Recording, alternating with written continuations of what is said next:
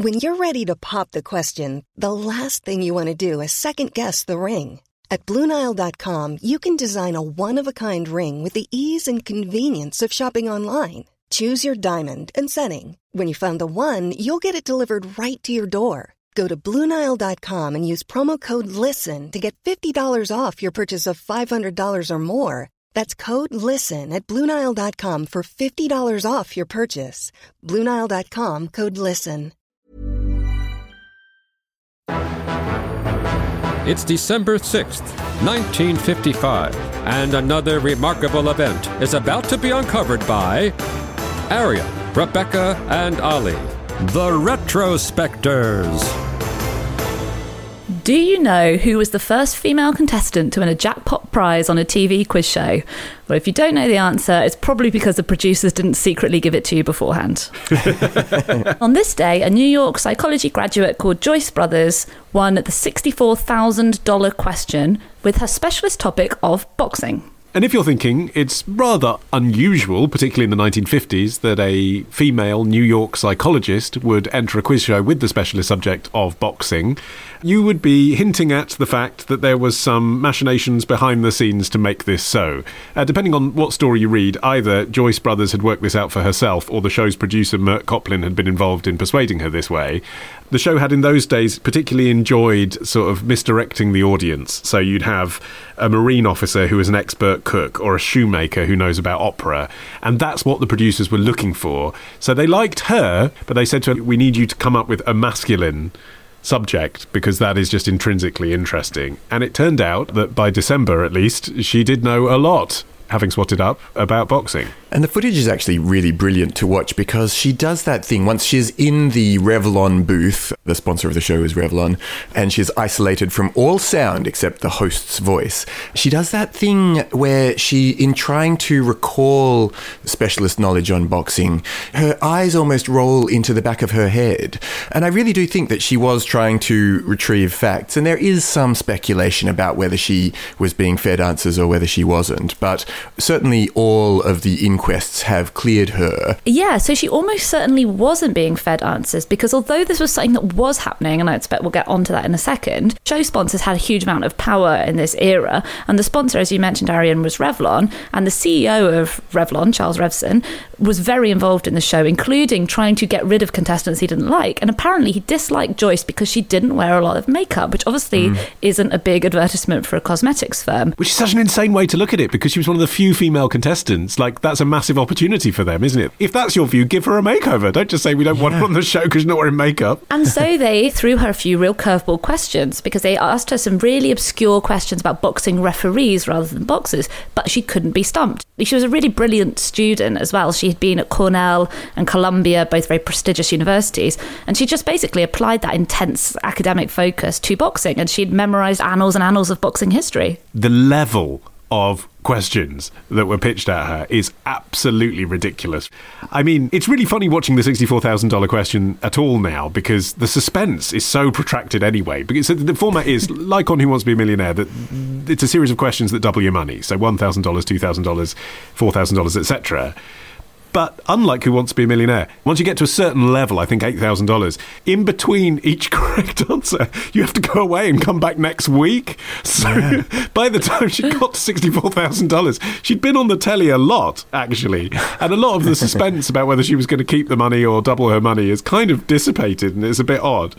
And then when you get to the questions themselves, they're ridiculously multi-layered. It's like, if your specialist subject is the Bible, the question would be something like, which three kings in the Bible were compared to vegetables? What page number was that reference on in the King James? And which philosopher first pointed this out? It's like that. And so everyone's answer to all the questions is, could you just repeat that again, please? Because it's like 7 questions in one. But the way that she answered the question when she was asked, as she was so many times after she won the thing, how she did it, she said she was literally hungry. At the time, she was a new mother and her husband was a medical resident whose stipend was about $50 a month. And the family financial pinch was all the motivation that she needed. And she just got the record books out and she started memorizing these things by rote. And she literally said, we were hungry. That was why I did it. And I mean, if you're in her position, you know, you've done a doctoral dissertation, cramming in information is what you do. It's not as if the consolation prize wouldn't have been significant in her life. So, like, even if you walked away from the big prize, you got to have a Cadillac. I mean, she could have sold the Cadillac and lived on that for all the weeks that it took her to prepare. So it sort of made sense. You can really cram in information on one particular topic if you've got a photographic memory like she had. Well, you had to have a nerve of steel to go away for a week and then come back and then decide to risk it all for that jackpot prize, as she did. And she was used to being underestimated because of her gender as well. She would go on to talk about how when she was accepted to do her PhD at Columbia, the dean of the college basically sat her down and said, you know, we can't reject you because your academic credentials are so good, but you're taking away a place from a man who could have a career, whereas you're just going to be a mother. So, you know, she was used to being underestimated, and she kind of, you know, took that to her advantage, really. In fact, when she won the $64,000 question the first time, because she also won the $64,000 challenge, which is one where she was pitted against an expert, which was like a spin-off series. But when she won the $64,000 question the first time on this day, the producers did not have $64,000 ready to give her because they just assumed she would never win. No one was going to win this amount of money with these ridiculous questions. Even though the producers didn't have the cash in hand, they must have pretty quickly been able to pull it together because the show was a massive hit. According to the broadcast historian Robert Metz, even President Dwight Eisenhower was watching the show and he insisted that he wasn't to be disturbed while it was on.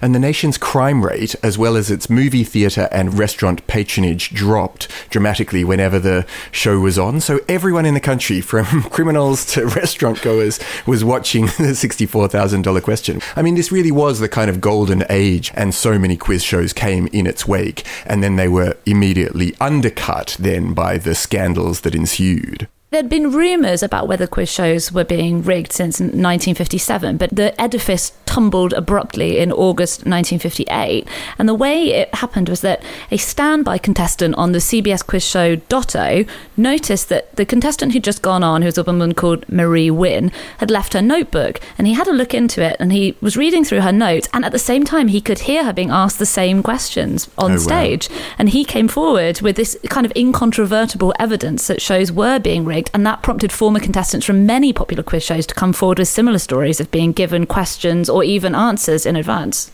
Joyce Brothers was actually called before a grand jury and cleared her name on this by answering a series of arcane boxing questions from the doc. Wow. So she could show that she had become an expert in boxing, even if it wasn't her interest originally. Meanwhile, there are question marks about whether the producers were in her ear, presumably, while she made her testimony. Well, Joyce Brothers continued as a name into the modern days of television as well, in the United States anyway, as a kind of regular guest on shows like The Tonight Show, because she was the first time that mainstream America had seen a pop psychologist on telly. And even though she wasn't a psychiatrist, even though she didn't treat people, she didn't have a clinic, she'd kind of established a career as a sort of TV agony aunt. She wrote an advice column for Good Housekeeping for 40 years. She was very canny in realising that she could take what was a PhD, but nonetheless a degree in academic psychology, and apply it into self-help for Middle America. Yeah, she once told the Washington Post, I invented media psychology. I was the first, I was the founding mother.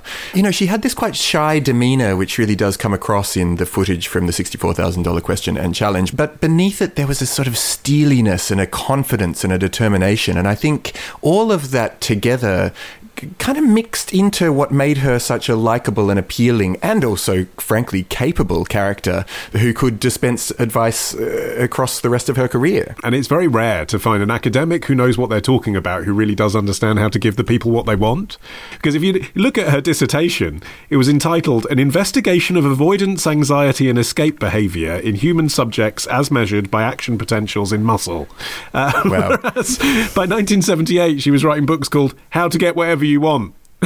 Yeah. She tones it way down because I looked up some of her most famous quotes and they are very motivational poster ready. They're things like, a strong positive self-image is the best possible preparation for success and the best proof of love is trust. You know, these are things that they could be true and useful for people, I'm sure, but they're very digestible. They're way down the non-academic end of the spectrum. In case you're wondering whether the $64,000 question ever came over to the UK, it did, but although it was called the $64,000 question here in the UK because the title had some traction, do you know what the top prize was?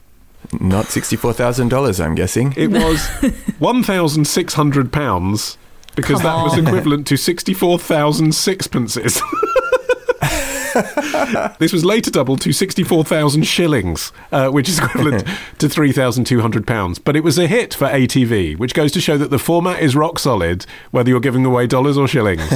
If you were a contestant, you'd be like, I feel like you're willfully misunderstanding the total amount of prize money I'm supposed to be getting. Like 64,000 pennies. Like, no, just I want the money, thank you. Tomorrow. And apparently for the rest of his life, when he came to the UK, people on the street would address him as Mr. Preview. Love the show? Support the show. Patreon.com/retrospectors. Part of the Acast Creator Network.